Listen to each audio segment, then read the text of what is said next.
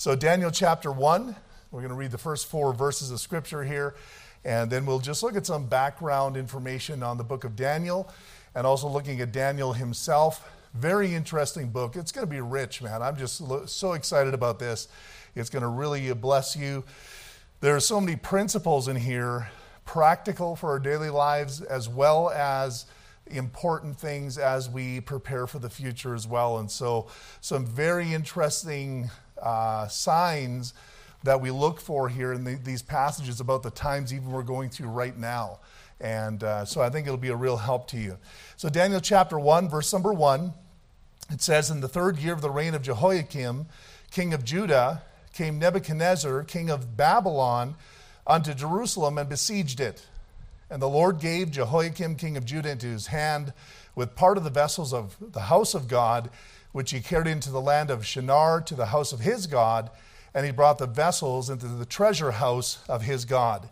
And the king spake unto Ashpenaz, the master of his eunuchs, that he should bring certain of the children of Israel, and of the king's seed, and of the princes, children in whom was no blemish, but well favored and skillful in all wisdom, and cunning in knowledge and understanding science, and such as had ability in them to stand in the king's palace, and whom they might teach the learning and the tongue of the Chaldeans." So it's interesting. Of course, we know from our study in the past, as we've been going through the Old Testament, that we're at a stage right here where God is chastising Israel because of their disobedience to the Mosaic law, because they weren't following the Lord with all their heart. They were turning their hearts to idols and so forth. And so God sent Nebuchadnezzar to punish them by bringing them into captivity.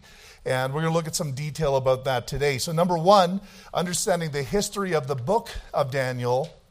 The book of Daniel, letter A, begins with the first deportation of Israelites to Babylon after the first siege of Jerusalem in 606 BC. And so what took place is, this is what usually happens when an enemy came into a country or into a place and wanted to take it over. They wouldn't necessarily just go and decimate it. They would go besiege it and cause them to surrender. And when they surrendered, they would have to pay tribute to that king that took it over. And so basically they're just going around and getting all these kingdoms to give them stuff, which is a pretty good deal. It makes them richer. They don't have to worry about redoing everything, and that's something I think even the United States has learned about Iraq and Afghanistan and so forth. When you go in there and you decimate a place, you've got to rebuild it. And that's a lot of money, a lot of time, and many times it doesn't work very well. And so Nebuchadnezzar was just happy just go in there, besiege it, and then get them to pay them tribute. You know, just you follow our laws, give us your money, we'll be happy. But of course, that's not how it went for the children of Israel, because they were rebels at heart. They weren't submitting to the chastisement of God, and so it had to go further than it needed to go. 606 BC is when that first siege took place. So Daniel was in that first deportation, and that was about a year after the sieging came the deporting. And so 605 BC is about when Daniel was actually taken to Babylon with the princes and so forth. And I have some pictures here. I'll show you the one. I guess you'll have to do that. This is them walking away from the city. And then the next one is them coming into Babylon. And so you can imagine as they were approaching this city. You want to go to the next one there, Ben? Does it work? Oh, there you are. And so that you see that corridor, everybody would come into the city through that same corridor, and the next one will give you a better picture of that. And so this is how Daniel would have entered in to Babylon, just in a magnificent city. In fact, they have museums that have rebuilt large portions of the walls of Babylon with its tapestry and its art and so forth. And it was very much like that with the same colors and different things. That's what Babylon would have looked like. And so it must have been quite awesome for them being deported and then brought into this huge, rich city under this enemy king. In 2 Kings chapter 24, I'm going to read this to you as a little bit of background history here. Now Jehoiachin was 18 years old when he began to reign, and he reigned in Jerusalem 3 months, and his mother's name was Nehushta, the daughter of Elnathan of Jerusalem. And he did that which was evil in the sight of the Lord, according to all that his father had done. At that time, the servants of Nebuchadnezzar, king of Babylon, came up against Jerusalem, and the city was besieged. So he was very young when they besieged it. He thought he had it all together. He was probably a very cocky, very proud, wicked young king, and he thought he had it all together until all of a sudden, oops, here comes this enemy king and teaches him what it's all about. And so it says here, Nebuchadnezzar came against the city, and his servants did besiege it. And Jehoiachin, the king of Judah, went out to the king of Babylon, he and his mother and his servants and his princes and his officers. And the king of Babylon took him in the 8th year of his reign. And so during that deportation, he actually took that king into captivity, and he remained imprisoned until after Nebuchadnezzar died. And when his son took over, evil Merodach, his name was, he only ruled for about 2 years after Nebuchadnezzar. During that time, he actually released Jehoiachin and actually gave him prominent positions of power over his people. But he spent all that time in prison. But the Lord had touched the heart of that new king and allowed him to actually be free. And so I think the reason was because when he finally besieged it and told him to come out, he actually submitted, and he actually came out with his family and said, okay, we give up, even though he was a wicked king. The Lord always responds to a humble heart. Always. No matter how wicked you've been, no matter how bad a person has been, when they humble themselves before the Lord will always, every time, he will respond. That is the amazing thing about our God. If you're wondering if you've ever gone too far and you've messed up and what is God going to do, all you can do, my friend, humble yourself before him. And I'll tell you, when you humble yourself, then grace comes pouring in. And I think that's why the Lord blessed him in his later years, released him, and so forth after that. But he was several years in prison, which wasn't fun, I'm sure. Amen. And so Jehoiakim was taken in the second siege in 598 BC as Nebuchadnezzar was seeking to squelch the rebellion he started. And so that's the thing, these kings, they start up these little rebellions, and so this king has to come in because, hey, you're paying me tribute, you're following my laws, I'm not going to put up with rebellion. He was just doing what a king does, and he went to quash that rebellion, and that's what took place. So he wouldn't have come if they wouldn't have rebelled. Amen. And so Zedekiah, after that point, was placed instead. And now Zedekiah was actually related to Nebuchadnezzar, but they actually changed his name from a Babylonian name to a Hebrew name so that it would relate more to the Hebrews at that time. But even Zedekiah, who wasn't even Hebrew, guess what?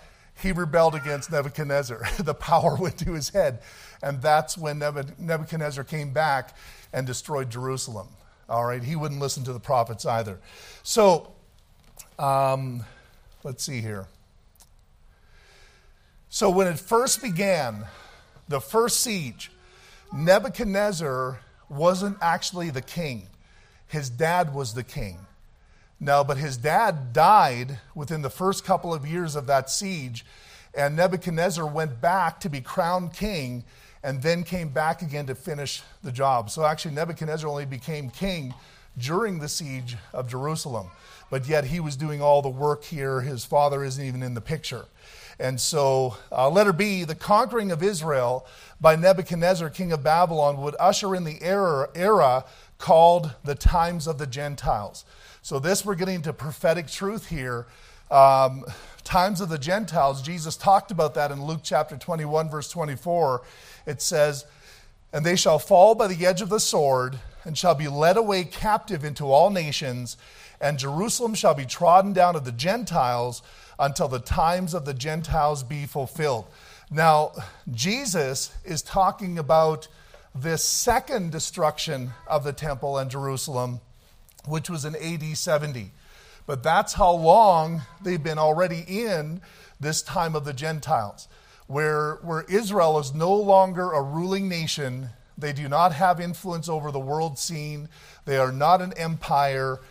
They are simply, it's just been stripped away from them.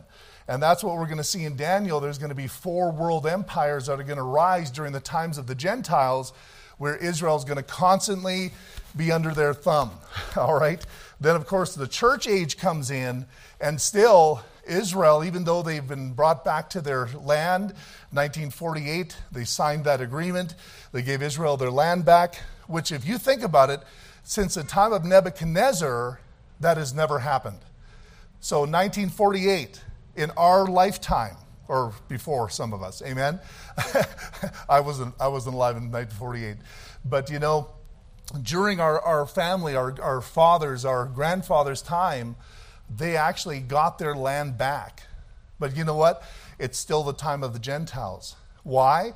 Because Israel is not a ruling nation. They are still under the thumb of the political maneuvering of this world.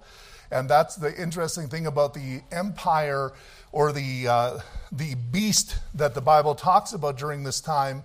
It's not as defined as maybe Babylon, Persia, Greece, where you have a ruler, you have an empire, you have one guy calling the shots. We're living in a very unique time where the Lord just took away the dictatorship type of government and actually spread that Roman Empire out throughout the world. And that's what it talks about with the 10 toes and the mixed with clay. It's weak, but at the same time, it's still fierce. But that's during our time right now, during the church age. Amen? So that's why we don't have one world empire dictating to us. I mean, there's some that would like to make that happen. And by the way, they're trying to make it happen with the globalist agenda. You're seeing it all the time. You're seeing these rulers trying to get it all rolling. But folks, I'm going to tell you something. It's not going to work until the church is gone. We have too much of a spiritual influence on this planet. They cannot globalize. Only when we get removed, that's when the globalization will take place under the Antichrist. Amen? And so just think about that. We're living in very precarious times. Amen? It's quite interesting. And so there's no world empire at this time, but we are now in the combination of all empires. We are in this time where all of the empires that have existed, there are characteristics of them throughout this world. But not one of them is calling the shots. But it's this wild beast that we have in our government. You can't put your finger on it, but you can just sense that it's there. And the devil's using it to push his agenda forward. Amen? But it's not like a world empire type of setting like it was with the first 4 empires, first 3. Letter C, Israel would be under Gentile dominion until the time when the Messiah would be anointed king. And so when Jesus comes and he gets anointed, that's when the time of the Gentiles is over, because then Israel will now become a ruling nation. They will become the empire. Amen? With Jesus as the king. So what all these guys were trying to become, Nebuchadnezzar, Cyrus, all these kings that were trying to rise up and become the big honcho, they were all aiming at what Jesus Christ will get. And that is to rule this world with a single empire, and Israel will be that ruling nation. Amen? And if you don't like Israel too bad, you better get used to it, because they will be there, and he'll be ruling from within the boundaries of Israel. But in Daniel 9:24, we see that connected to the context of the 70 weeks prophecy that we'll look at as we study the book of Daniel. It says, 70 weeks are determined upon thy people, this is Israel, and upon thy holy city, that's Jerusalem, to finish the transgression, to make an end of sins, and to make reconciliation for iniquity, and to bring in everlasting righteousness, and to seal up the vision and prophecy, and to anoint the most holy. So that vision, what it's telling Daniel is 70 weeks will transpire, and at the end of that 70 weeks, the Messiah will be anointed. That is the fabulous truth about the book of Daniel. It's laying out a prophetic timetable for the rest of world history till Jesus Christ comes again. And that's the powerful thing about this book. Amen. It's going to be interesting looking at this. We'll get more at that as we go through here. Letter D, the book of Daniel has a major theme of the sovereignty of God. The sovereignty, I'll let you look at that a little bit, that word. Spell that. It's hard to just get that by memory. Sovereignty. Daniel reveals God's control over history and current events. So when we read the book of Daniel, what it's going to help us understand is, you know what? There is nothing out of God's control. He is in complete control of what's going on right now. Nothing has taken him by surprise.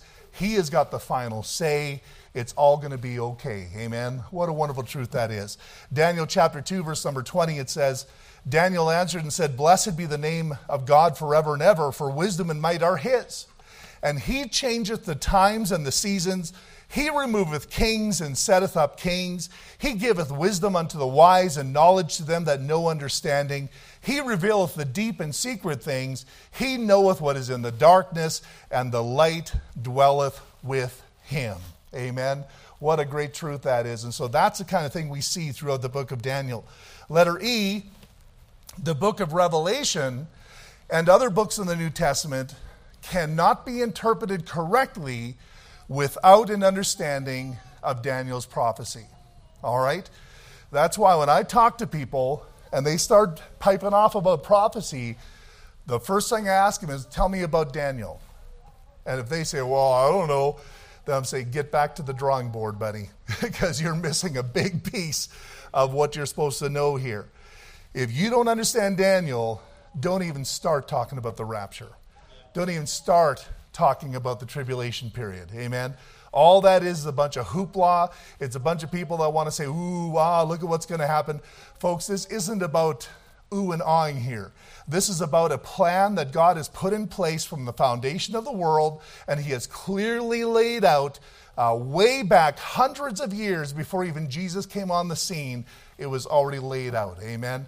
And so we got to be very careful that we don't miss this powerful truth that we need Daniel to understand prophetic events of the future. In Daniel chapter 12, verse number 4, it says, But thou, O Daniel, shut up the words and seal the book, even to the time of the end. Many shall run to and fro, and knowledge shall be increased. That's a pretty powerful verse. Many shall run to and fro. I was looking on, I think it was a video I was watching, and they were showing all of the air traffic at one particular time during the day. And I was blown away by all of these crisscrossing of airlines. It's phenomenal how many to and fro's are happening every day. If you'd be looking from God's perspective, that's why he said they'll be going to and fro. Folks, they're going to and fro throughout the whole earth every day. It's amazing what the things that are happening these days. And so also it says, and knowledge shall be increased. You know what that doesn't mean? That doesn't mean man's getting smarter. It doesn't. It doesn't mean that man has somehow become more enlightened. In fact, we're becoming dumber and dumber. You know what the thing is that we've accumulated more knowledge. It's kind of like when a person, first invented the cart and started pulling it on the ground, said, well, it's great to hold things, but I wish it would be easier to pull. So someone came up with an axle and a wheel, oh, that's better. So what happens is you've had somebody invent these things, and now it's accumulated to your knowledge. The guy that invented the wheel didn't have to worry about the carriage, you understand?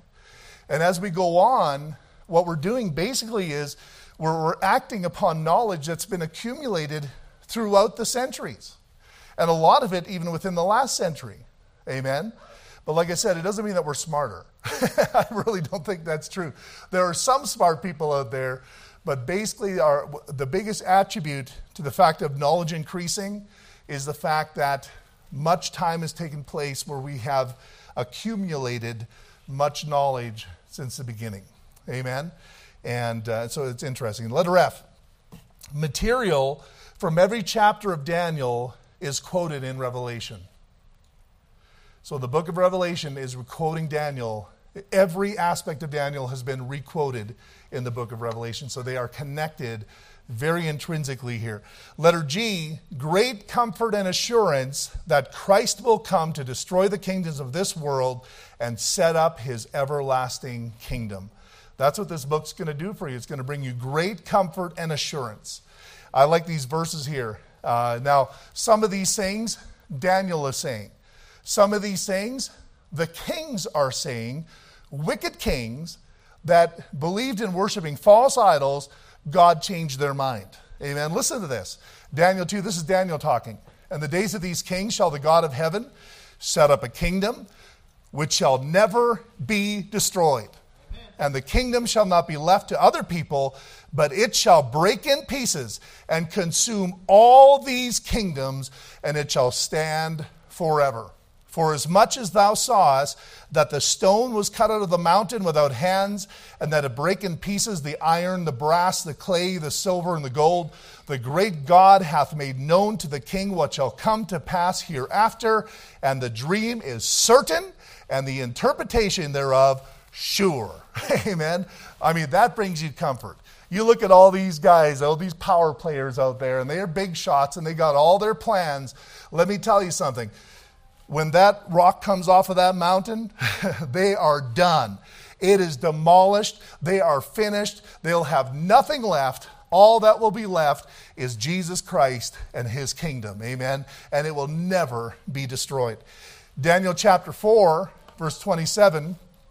"Wherefore, O king, let my counsel be acceptable unto thee, and break off thy sins by righteousness." This isn't the right passage. Sorry, I got the wrong one there.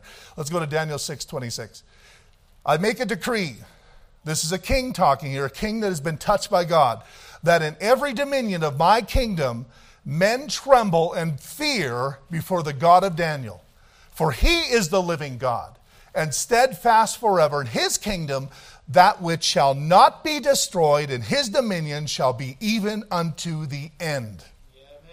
He got it. He figured out, you know what? I figured out just how finite I really am and how infinite God truly is. Amen. In Daniel 7, verse 13, it says, "I saw in the night visions, and behold, one like the Son of Man came with the clouds of heaven, and came to the Ancient of Days, and they brought him near before him. And there was given him dominion and glory and a kingdom, that all people, nations, and languages should serve him. His dominion is an everlasting dominion, which shall not pass away, in his kingdom that which shall not be destroyed." Amen. Daniel 7, verse 27. "And the kingdom and dominion and the greatness of the kingdom under the whole heaven shall be given to the people of the saints of the Most High," that's us, by the way, "whose kingdom is an everlasting kingdom, and all dominions shall serve and obey him." And then finally in Daniel 12, verse number 7, it says, "And I heard the man clothed in linen, which is upon the waters of the river, when he held up his right hand and his left hand unto heaven, and swear by him that liveth forever, that it shall be for a time, times and a half. And when he shall have accomplished to scatter the power of the holy people, all these things shall be finished." Amen. Boy, Daniel is going to bring us confidence, assurance, and comfort that no matter how bad things look, the end is sure. Jesus Christ will set up his kingdom, and we are going to share that kingdom with him, and he will rule forever. Amen. That is a great truth from the book of Daniel. Now, number 2, let's look at understanding the prophet Daniel. Letter A, Daniel was a major prophet. We talked about that last week or the week before. He was a major writing prophet. So in the Old Testament, you'd have prophets that wouldn't write. They would just prophesy. They'd go out and say things, and the Lord later would use different writers to write down what they said. But Daniel was not only a prophetic prophet where he would say things and get visions, he would also be the man that actually wrote them down as the inspired word of God. Amen. So he was a writing prophet as well. So the book of Daniel is looked at as one of the most organized books of the Bible. His great wisdom can be seen in how this book was written and how it was organized. It's just a wonderful thing when you start reading through it as a preacher. You start going through chapter 1, It's like the messages outline themselves. It's powerful. Chapter 2, chapter 3. He just knew how to put it down. The Lord gave him great wisdom to do that. Letter B, Daniel's name means God is my judge, or God is judge. This is a fitting name for a prophet at this time, since Judah is experiencing judgment due to their sin and their unbelief. And so he's saying, you know what? God will judge all of this. What he says goes. Amen. Letter C, Daniel was a prince. Verse number 3, it says, and the king spake unto Aspenaz, the master of his eunuchs, that he should bring certain of the children of Israel, of the king's seed, and of the princes. The word prince, in the Chaldean sense, means someone that is important. They're from an important family. So it's not necessarily true that Daniel was of the kingly line or of the line of David. Now, nobody really knows that. It doesn't say, amen. He could have been, but all we know is Daniel was a prince. He was a very important man, a young man in a very important family that was educated, that knew, was taught. Even back in Israel, he was of a high estate there, and those are the ones that the king drew from because he wanted to use them to influence the culture of Israel, all right? And so there are 3 groups of people that were brought to Babylon in this first deportation: the children of Israel, the king's seed, and princes. All right? So the king's seed would be someone directly in the royal lineage of David. All right? Princes would be anybody that is of an important ruling or governing family within Israel. All right? Letter D, Daniel was taken captive to Babylon in the first of the 3 sieges by Nebuchadnezzar. We already looked at this, but I just want to give you a little breakdown here. The first siege was 606 BC, and so it was a year later, 605 BC, that a delegate of prisoners was deported to Babylon. We saw that in Daniel chapter 1, verse 1. The second siege was 596 BC, and this isn't in your notes, so I didn't want to put it all in there. In response to Jehoiakim's rebellion, he was at that time 25 years old and would be in prison in Babylon, and many more would be deported at this time, including a very famous prophet by the name of Ezekiel. So Ezekiel was actually deported in that second deportation. And we see that, I don't know, I think I have a scripture coming up here. I'll have to wait on that. Let's move on. Yeah, Ezekiel 1:1. So right at the beginning of Ezekiel, first verse, it says, now it came to pass in the 30th year, in the 4th month, in the 5th day of the month, as I was among the captives by the river of Chebar, that the heavens were opened, and I saw visions of God. So Ezekiel was brought captive, and when he was brought close to the countryside in Babylon there by the river, he began to see the visions that God was opening up to him.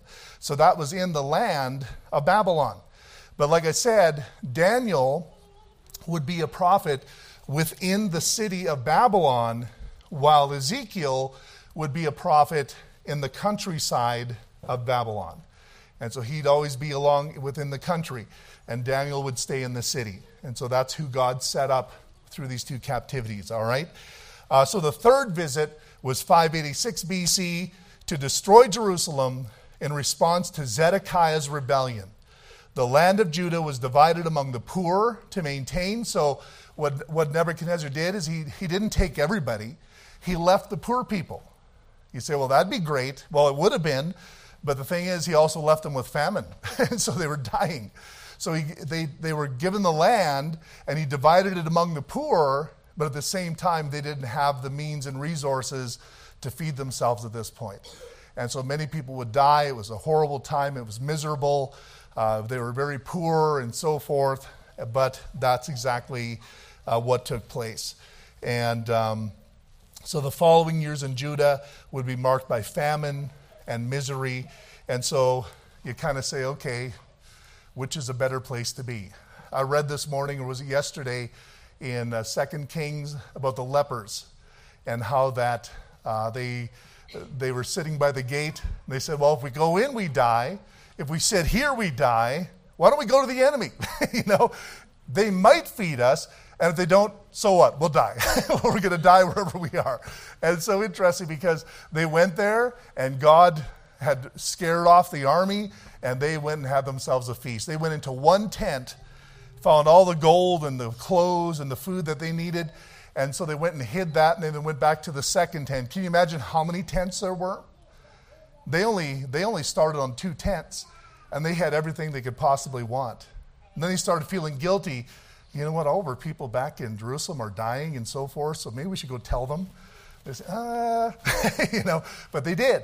They went and told them, and they came, and that's when that prophecy was come to pass about how that the food would be sold for a penny in the streets and so forth and things like that. Amen. Anyways, letter E. Daniel was made a eunuch. Now, the first thing I want to share with you about this is Isaiah. He prophesied that Judah's sons would be eunuchs in Babylon. And so Isaiah 39 verse 6, it says this, and now this is hundreds of years before Babylon destroyed Israel. Behold, the days come that all that is in thine house and that which thy fathers have laid up in store until this day shall be carried to Babylon, and nothing shall be left. And I don't have the whole passage here. I should have been more careful. That happens every now and then. It's 39, verse number 6. Then it goes to say in verse number 7, and of thy sons that shall issue from thee, which thou shalt beget, shall they take away, and they shall be eunuchs in the palace of the king of Babylon. That's a prophecy. And that prophecy came true with Daniel. So Daniel was a fulfillment of that. Now, also another important point to bring out about this is that Jesus taught concerning eunuchs. Now you wonder, why would Jesus teach on that? Well, so we'd understand it. Amen? And so Matthew chapter 19, it says this, verse number 10. His disciples say unto him, if the case of a man be so with his wife, it is not good to marry. So the Lord was laying down the guidelines of marriage. And it seemed so strict to the disciples, they said, well, maybe it's just better that we don't marry. Amen. That Jesus comes back and explains some things to them. He says, but he said unto them, all men cannot receive this saying, save they to whom it is given. That we learn in 1 Corinthians chapter 7, that are those that have the gift of singleness. They don't need to get married. And that's a gift that the Lord gives them. But the Lord says, not all can receive it. Only they to whom it is given. That the Lord gives that ability to be single. Then it goes on to say, for there are some eunuchs which were born from their mother's womb, and there are some eunuchs which were made eunuchs of men, which would be Daniel. And there be eunuchs which have made themselves eunuchs for the kingdom of heaven's sake. He that is able to receive it, let him receive it. Now, what we're talking about here is simply living a life of chastity, living a life without being married. Amen. Living a single life. That's what the Lord's perspective is in relation to someone that chooses for themselves. But for Daniel, it was a slightly different thing. Because when an enemy king took over and made you a eunuch, that made it impossible for you to have a relationship with a wife, which was a very tough thing. But that's Daniel and all his friends were put in that position because they had one specific purpose that the king of Babylon wanted to accomplish with their lives. So their lives were no longer their own. They could no longer just choose to have a wife and have a family and things like that. So number three, Daniel submitted to God's purpose in his suffering. He did not become bitter at his captivity, though it was a terrible trial for his life. We can learn a lot from Daniel. Nobody would like to be in the position that Daniel was placed into. But yet, you know what Daniel did? He says, no matter what situation I've been placed into, I am going to serve God with all of my heart and trust him. And so you know what? This is what I've been trying to touch for the last few months already about submitting to God's purpose in your suffering. It's so important. The way you handle your suffering will take you out of the will of God, or the way that you handle your suffering will make you a true light within the will of God for your life. Amen? It's so important that we see that very central truth of Scripture. It's just throughout all these characters of the Bible, they all got a hold of that. From Joseph, Daniel, Jeremiah, you name it. They all understood suffering isn't the end of my plight here. It's a part of it. And it's a part that I have to embrace and I have to accept and allow God to do in my life. Amen?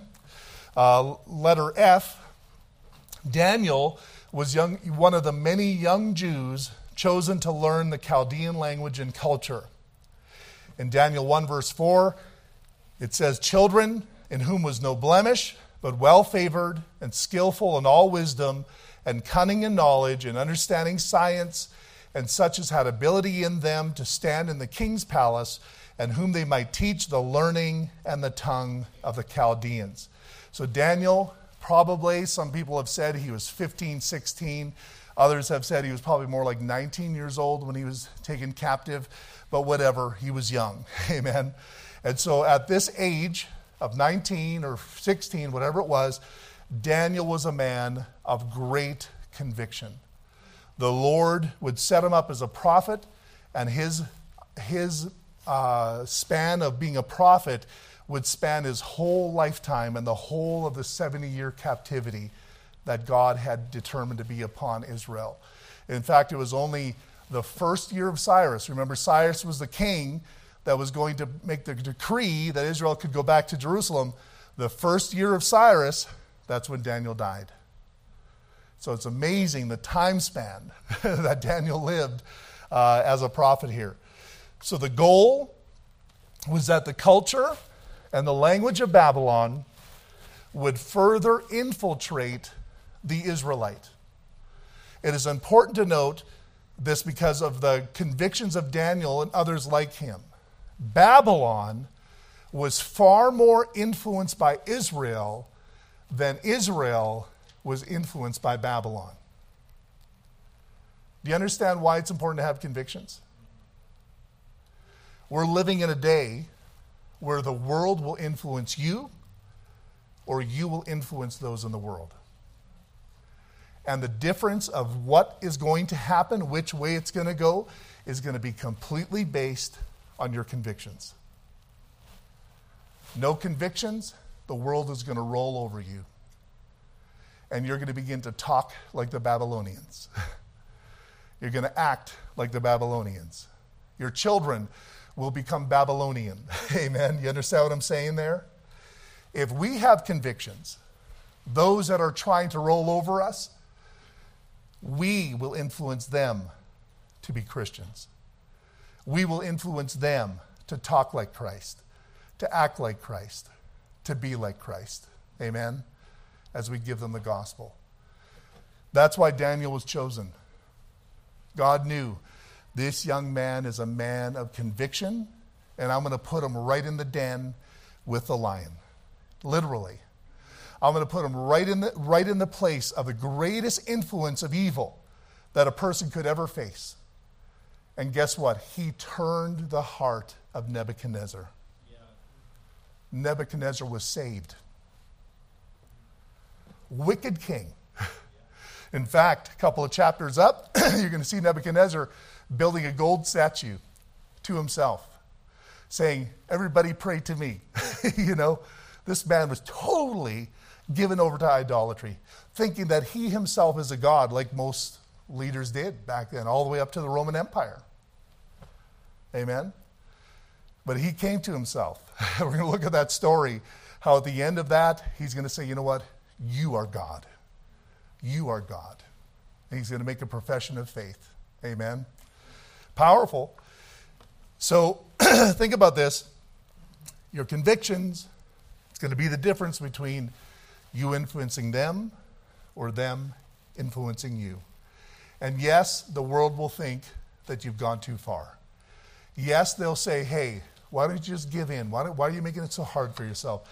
Daniel stood his ground, did not compromise, and God used him in powerful ways. Amen. We're going to see that as we go through the book of Daniel. Letter G, Daniel would be an influence to three major kings. Now, there are more kings involved here, but three major ones. Number one is Nebuchadnezzar. And we see in verse 48 of chapter 2, it says, "Then the king made Daniel a great man and gave him many great gifts and made him ruler over the whole province of Babylon and the chief of the governors over all the wise men of Babylon." Powerful. Why? He was a man of conviction. Because he stood by the truth. Even Nebuchadnezzar exalted him. God used Nebuchadnezzar to exalt him to the highest position he could have. After Nebuchadnezzar, evil Merodach came and ruled for 2 years. That's when Jehoiachin was released from the prison and was given a place as well of ruling and so forth. And he had a wonderful life. He finished off his life in ease instead of in the prison. And then you had Belshazzar. Belshazzar was actually the grandson of Nebuchadnezzar.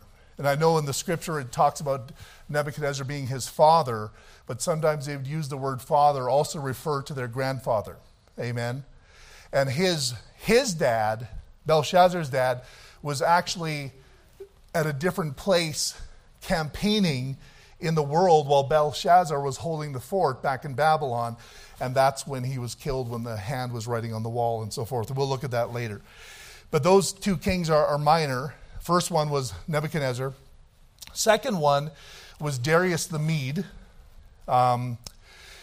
Daniel 5 verse 30, it says, "In that night was Belshazzar, the king of the Chaldeans, slain, and Darius the Median took the kingdom, being about 62 years old." He was the king that had an affinity with Cyrus the Persian, the Medes and the Persians. Those two countries joined together, and they're the ones that defeated Babylon. And so Darius was the first one to take power in Babylon, and later on, Cyrus would take power. All right? So Darius the Mede. And he was the one that sent Daniel to the lion's den, Darius. And number 3, you had Cyrus and the Persian kingdom. And you see early on in chapter 1, verse 21, it says, "And Daniel continued unto the first year of King Cyrus." After that, he was done. Amen. Can you imagine his history? Wow. His final thing was to discover 70 years are determined. We're getting close to the end. He called out to God, confessing the sins of his people. He told everybody, hey, this is what's happening. And the Lord took him out. Now you guys take it from here. Amen. Boy, what a history. What a career that Daniel had. It wasn't one of his choosing, but it was a fantastic one that lives to this day, and one that we can see wonderful things through his life. Letter H, Daniel was given great wisdom from God to accomplish God's purpose and made master of all those that were wise men in Babylon. And so I'm going to read you some scriptures here, and then we'll be done. In Daniel 1:17, "As for these 4 children, God gave them knowledge and skill in all learning and wisdom, and Daniel had understanding in all visions and dreams." In verse 19, it says, "And the king communed with them, and among them all was found none like Daniel, Hananiah, Mishael, and Azariah. Therefore stood they before the king. And in all matters of wisdom and understanding that the king inquired of them, he found them 10 times better than all the magicians and astrologers that were all in all his realm." Powerful. 10 times. In other words, he says, these guys are not expendable. Amen. Daniel chapter 4, verse number 9. Daniel's name was changed to Belshazzar by Nebuchadnezzar. It says, "O Belshazzar, master of the magicians, because I know that the spirit of the holy gods is in thee, and no secret troubleth thee, tell me the visions of my dream that I have seen and the interpretation thereof." Now, this king, he sure don't get it. There is no gods in him. There's only one God. But all he knew is whatever Daniel had, was phenomenal. And he could not put his finger on it. He says, all I know is you've got the answer, son. That's it, And so quite something. In Daniel 5, verse number 11, there is a man in thy kingdom in whom is the spirit of the holy gods. And in the day of thy father, light and understanding and wisdom, like the wisdom of the gods, was found in him, whom the king Nebuchadnezzar, thy father, the king, I say, thy father made master of the magicians, astrologers, Chaldeans, and soothsayers. And so they're telling him, Belshazzar, about this great wise man that he should have known that he had at his disposal, but he was way too busy being a fool and being drunk and partying. He didn't even understand the great man of God that was in his presence. But I'll tell you something, when he needed to know what that writing on the wall was, how are we going to find this out? Everybody knew. Daniel. Yeah. Daniel. Amen. This man was phenomenal in the kingdom. Can you imagine? There was one man that had this type of reputation even in Canada. There's no such a man. You can say, oh, that guy's smart, but not a man like Daniel, And this man had that type of reputation that all the kings respected him in powerful, powerful ways. Anyways, that's a little bit of the background of Daniel I wanted to give to you before we really get into the text. And hopefully that lays out a nice understanding of what we're getting into here. Amen? Amen. Let's bow our heads.